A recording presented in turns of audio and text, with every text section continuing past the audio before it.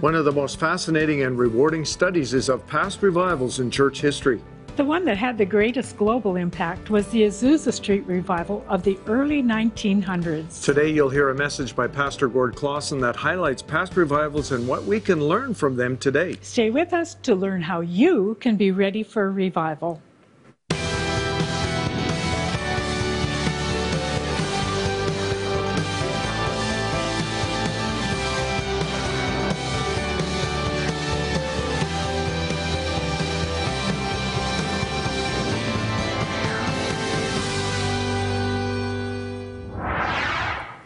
Welcome to Lifeline Today. We're glad you're part of this program. We're going to be talking about revival, one of our favorite subjects, isn't it? Yes, it is. And a lot of people, you know, in today, I think they're thinking, well, you know, they hear all about the big revivals of the past, and then they're wondering, how come, you know, where's revival today? Well, you know, we're going to talk a little bit about that, but first I think we're going to have Pastor Gord Clausen, who's one of our executive pastor here, and charge of our media department too, and he did a message on this, but there's a reason why he did. Well, he did, Dick. You know, he was given really the honor of narrating that book called God's Generals. Yeah, and as he, well, of course, it was all about the past revivals and everything. And as he did it, he was just stirred in his heart about preparing God's people for revival. Yeah. And when you asked him to preach, he knew exactly what he was to preach on. And his message is, are you ready for revival? It's a preparation message, because God's people, as well as a matter of fact, history tells us that most revivals, when they came, they were rejected by the traditional churches. Sure. And so we as Christians need to know what to expect when revival comes and how to move with it so we don't miss out on one thing that is often said is, well, every revival has been distinct and unique. One thing they often hear said is that the coming revival will embrace all of them. Yes. And I'm really looking forward to see how that looks. Yeah. So let's go into the worship hall. We're going to hear Pastor Gord Clausen talking about, are you ready for revival? Yeah. Kingston Tong said, church revival is different from church renewal, church evangelism, or ever-increasing church membership.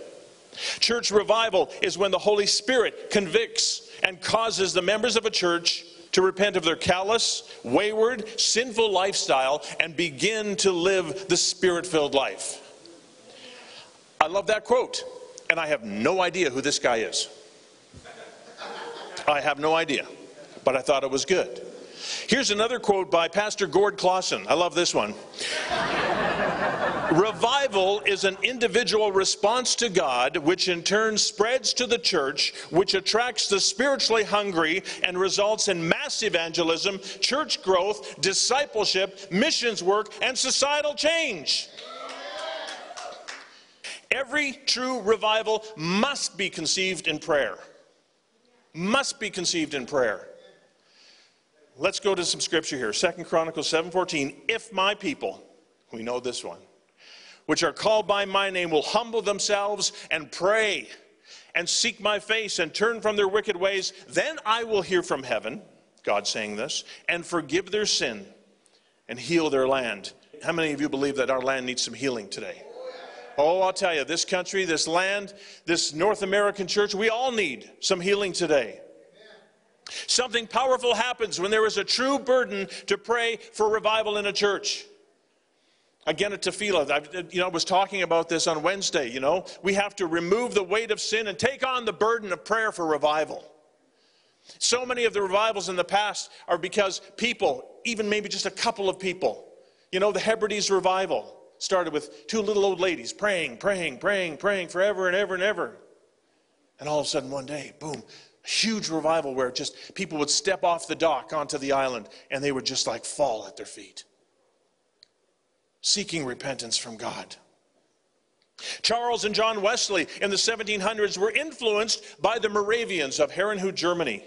And another revivalist, George Whitefield, gave this account. And I'm going to read some things here from the God's Generals book that I have spent the last 6 weeks narrating. It was so powerful. So this is from the book. On New Year's Day, 1739, the Wesley brothers were joined by George Whitefield, who had recently returned from his ministry in Georgia, and 60 others and they called it a love feast, okay? For a love feast like the one they had shared with the Moravian brethren. When the midnight hour struck, they prayed and worshiped. This continued on to the morning as they fervently sought God's will and direction.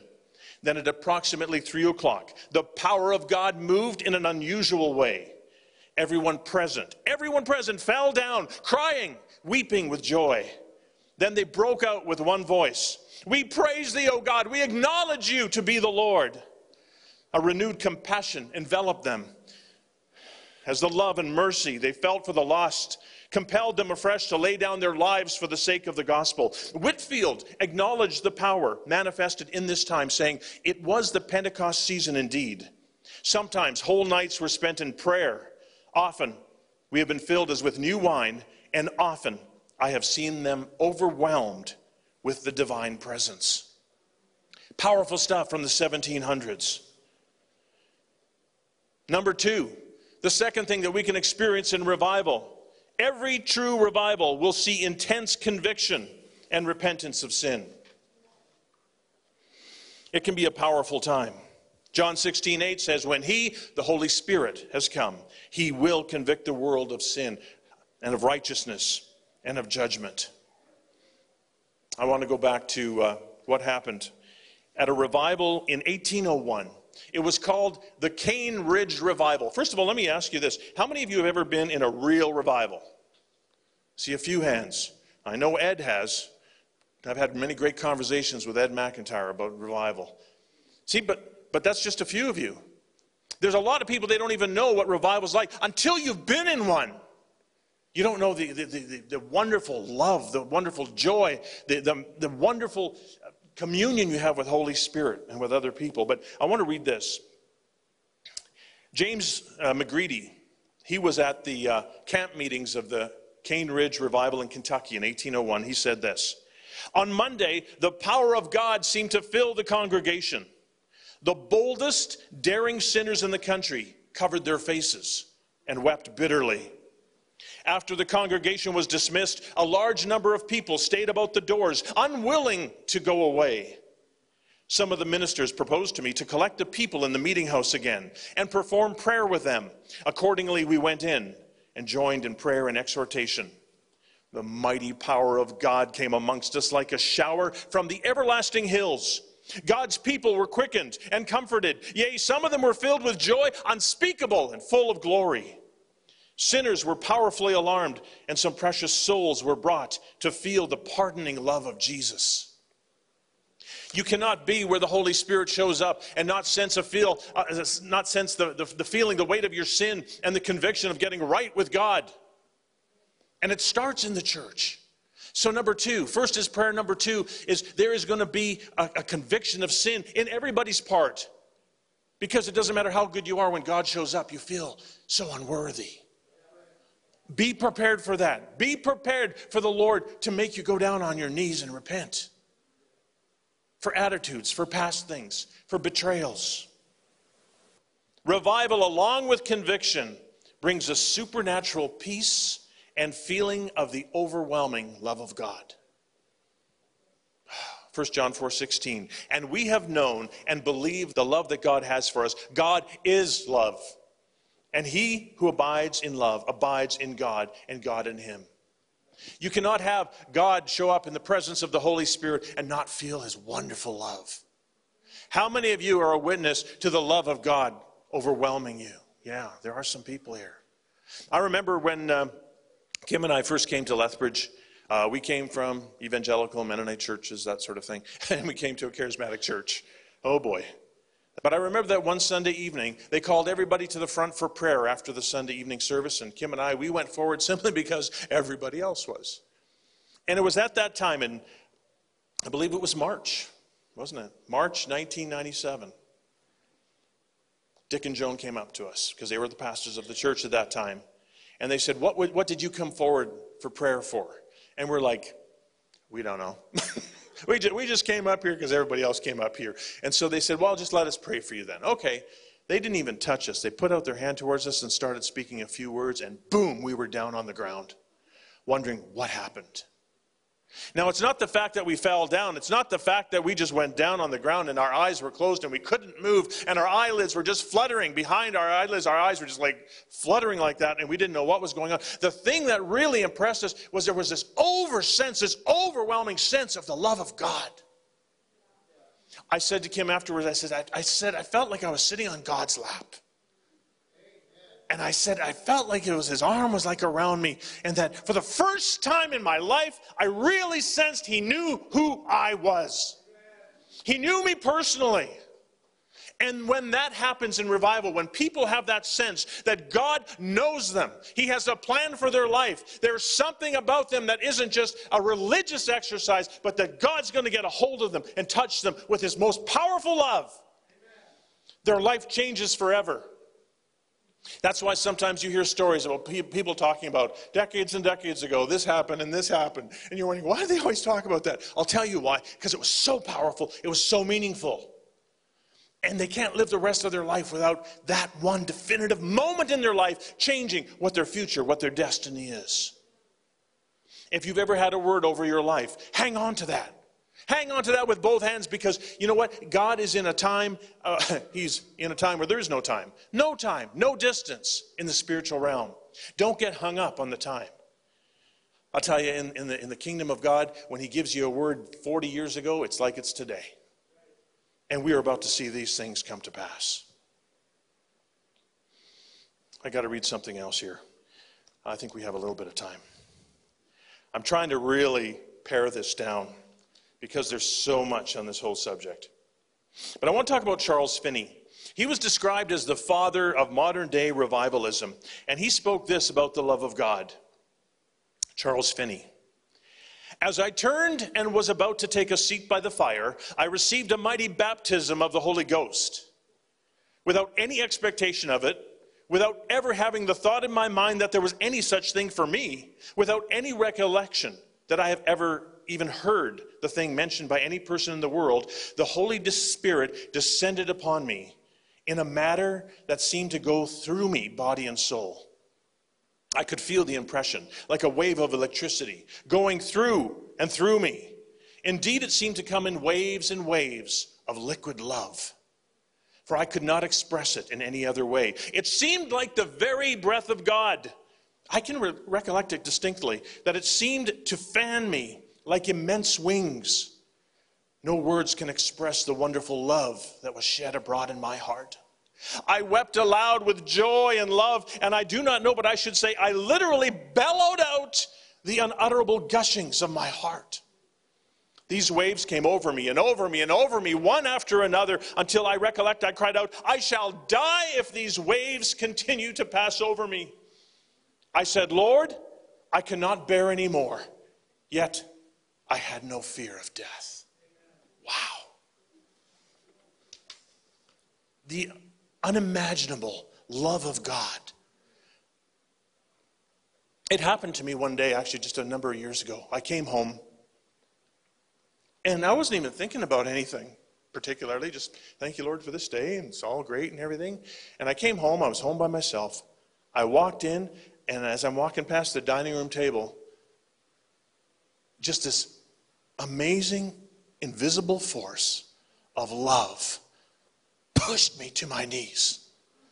And I was on my knees for 10 minutes just praising God. I was weeping, I was crying, I was thanking God. It was amazing, it was wonderful. After 10 minutes, it lifted, and I got up and I went on about my day. But for that 10 minutes, it was so glorious. Can you imagine a revival like that where it just continues on and on and on and on? It's powerful, a powerful time. The Father's love, once fully realized, changes hearts, families, relationships, churches, communities, and it attracts a hurting world that does not know what true love is. There are a lot of people out there, and you're seeing their definition of love, and it's not true love of God. And if they would feel the Father's love, it would change their whole paradigm. And it's about to happen. Help change the spiritual climate of Canada by becoming a monthly partner with Lifeline Today with Dick and Joan. All donors will receive this year's Lifeline Today fridge magnet, a reminder that you stand together with Dick and Joan for Canada. Pledge your support of $25 a month and receive our latest booklet entitled Your Lifeline Today, Scriptures for Your Every Need. In it, you'll find prayer strategies, scriptures, and testimonies to build your faith for healing, family salvation, finances, and more. Partner at $50 a month and also receive this leather-bound journal entitled Sacred Time, Sacred Place. This journal will bring greater intimacy to your daily time with the Lord. Lifeline Today has also commissioned this wooden plaque engraved with the priestly blessing found in number 6. Carved into fine maple, this blessing will be a constant reminder to your family of God's protection and faithfulness. It's our thank you gift to you for your faith-filled partnership of $100 a month. Your tax-deductible donation will empower this ministry to release the prophetic voice of God across our nation. Call today and say yes to becoming a partner with Dick and Joan. Psalm 138, verse 7 reads, "Though I walk in the midst of trouble, you, Lord, will revive me. You will stretch forth your hand against the wrath of my enemies, and your right hand will save me."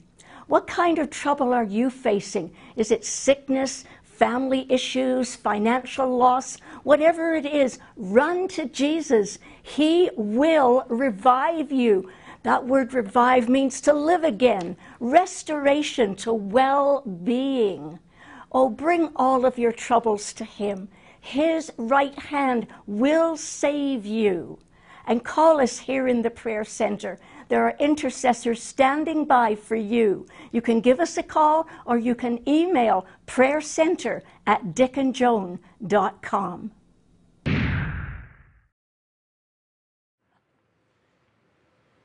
That's right. If you need revival, you can call and have somebody agree and pray with you. Yes. And, you know, don't be disappointed if something doesn't happen at that moment. Because, Joan, I prayed for the baptism of the Holy Spirit when I was young, you know. And I remember praying, and after a few months, I was getting really discouraged, you know. And then somebody said, well, it's going to happen on your birthday. And my birthday came, and, you know, I was thinking, like, Lord, why hasn't it happened yet? And then just some time later, I was driving my car and just thinking about the things of God, and the power of God came upon me. Yep. And it was in January, and it was in the middle of the coldest part of the winter. I had to open the window of my car because I felt if I shouted the way I, was feeling, the car would break the glass or something. So I had to open the window. I'd put my head out the window in the cold and shout and thought, okay, that lifted, but then it would come on me again. Yeah. And you just have these times when God will touch you, even when you don't even expect it. Dick, you know, the wonderful thing is that both of us were born again in revival. We look back in the 60s and 70s, especially the charismatic revival and then the Jesus People movement.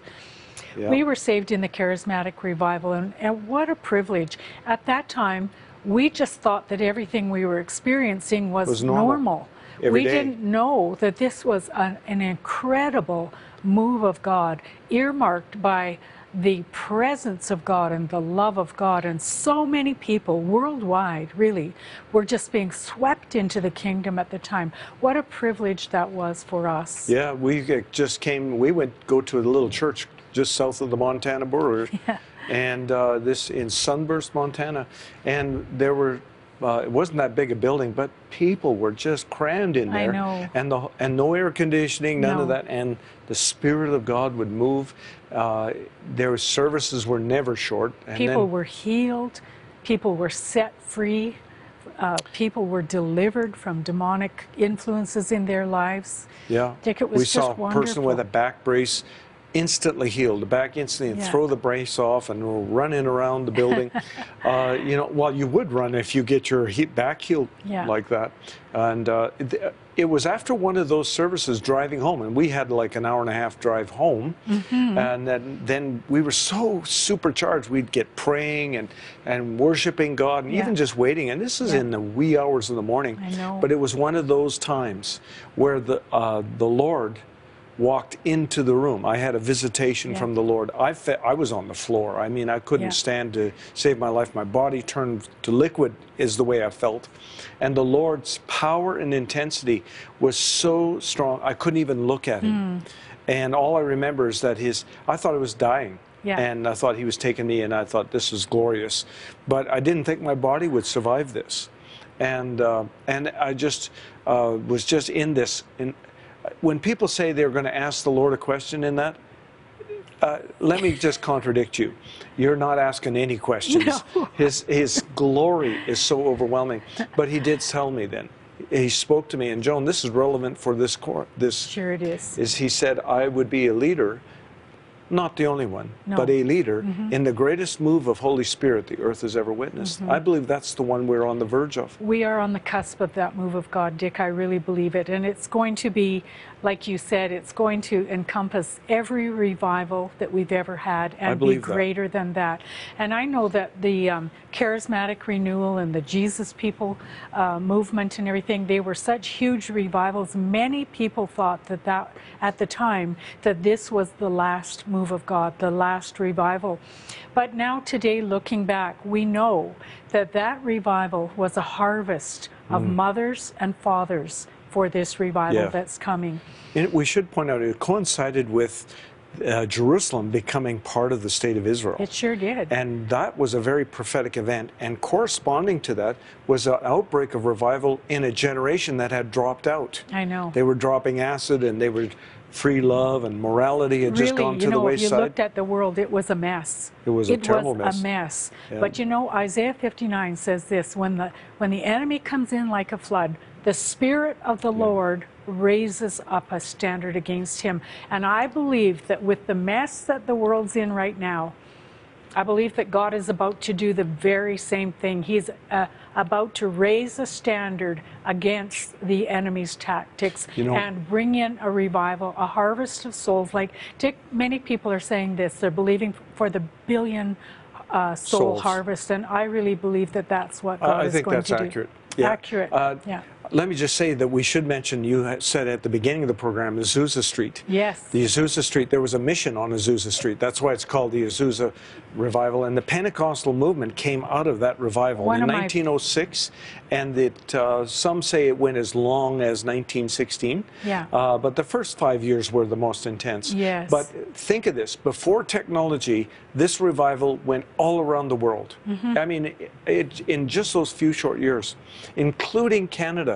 A Yes. minister from the Upper Ottawa Valley, Yes. a Baptist minister, went on a train to Azusa, got to the Azusa revival, went to a service, was filled with the Holy Spirit, and then the Lord told him, you can't stay, take it back to Ottawa. Yeah. And so he went back to the Ottawa Valley instantly. He didn't even stay at the revival. Yeah. And then the first Pentecostal church was planted in the Upper Ottawa Valley, Yeah. Kincardine, in Ontario. And now they're all over Canada, all around the world. But here's what happened in that revival, is that a prophecy came out of that revival.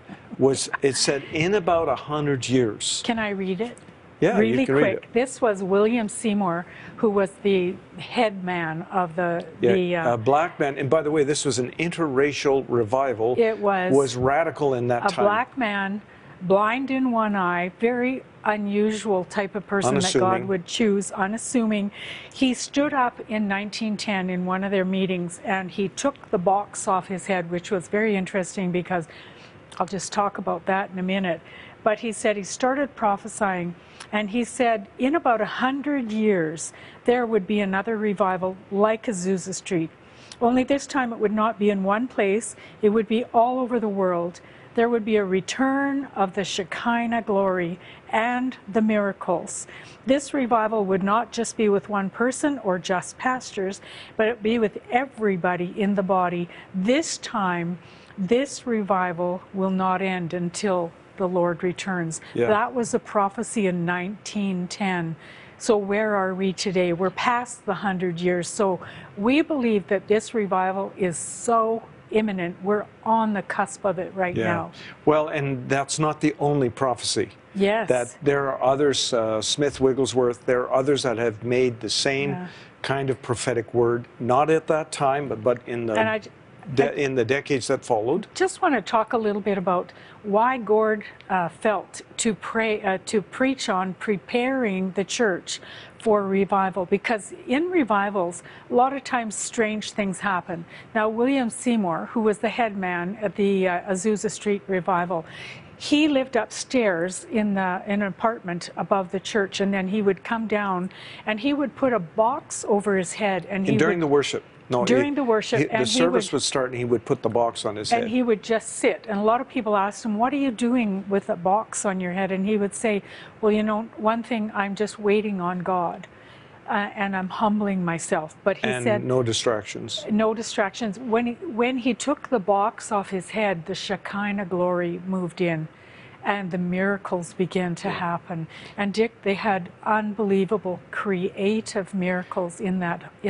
He says in his account that he was told by the Lord to do this. Yes, he was. And it was a humbling experience because it looked really silly. Yeah. But what the records of the revival are, when he took the box, is because the Holy Spirit had begun to move. He sensed now is the time. Yeah. And then he said, then miracles would break out. A cloud that very often would look like a literal cloud would descend from the ceiling, and if as many times it hit the floor, and they say when it hit the floor they lost all sense of time. Yeah. And people would grow arms, they would grow body Eyes in parts, sockets. eyes in their sockets. Supernatural creative miracles would take place. That was a distinct mark of that revival. Yeah. Another mark, can I just share this really quickly, was the music. When Seymour had the box on his head, he would take it off, and he had a friend, his name was Brother Symes, and he was a concert pianist. He would tell him, "This is what the Lord says to sing," and they would begin to sing that song. Now, one account, this guy, Symes, he says that when he touched the piano, it was like 1,000 pianos began to play. Isn't that something? And then they would sing in the Spirit and sing in the Spirit, and people would be healed, and people would come to the Lord. They would come from far and wide and be drawn to this place and get saved. Well, we only have a minute left, so let me just say that the impact of that revival was probably more profound than most revivals on the earth. I've got to say that there's been some wonderful ones, the Wesleyan revivals, but that one had a mark that had a far impact, and what we are being told through these prophetic words to others is that all revivals are going to converge in the present one, but that one contained a special dispensation of God's glory, creative miracles, absolutely extraordinary things that took place. Of course, one of the side effects was speaking in tongues, the baptism of the Holy Spirit, the gifts of the Spirit began to work. That is what we get to look forward to. I believe, just Joan said, on the cusp, we are. And no, you won't miss it. God loves you. He wants you to be a part of it. Thank you for being a part of the program. Remember this, we love you and appreciate you, and we'll see you again next time. Bye-bye. This program is supported by viewers like you, and we thank you for partnering with us. We want to hear from you. Send us your prayer requests, praise reports, and comments about the program. To watch past episodes, learn about the ministry, or contact us, visit our website at dickandjoan.com. You can also find us on Facebook at Lifeline Today with Dick and Joan, and on our YouTube channel, Dick and Joan TV.